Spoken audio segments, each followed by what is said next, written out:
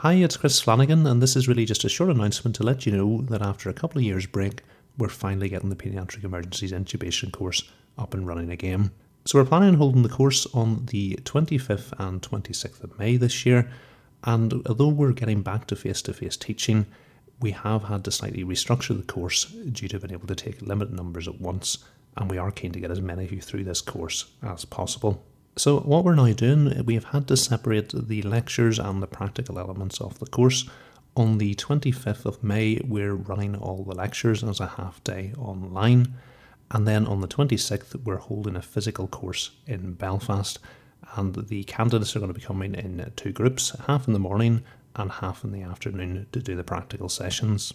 You do have the option of which of the practical sessions you can attend. So if you want to come in the morning, book day 2A. And if you want to come in the afternoon, book day 2B. Booking for the course will open up in just a couple of days' time on the 1st of March at 6 p.m. UK time. So for previous courses or anything to go by, these tickets will sell out fairly quickly. So if you do want to go, try and get your ticket nice and early. So if you want to find out more information about the course, or when you do come to book your tickets, you're going to want to head over to the Paediatric Emergencies website. So that's paediatricemergencies.com. And hopefully I'll see some of you in the course in May.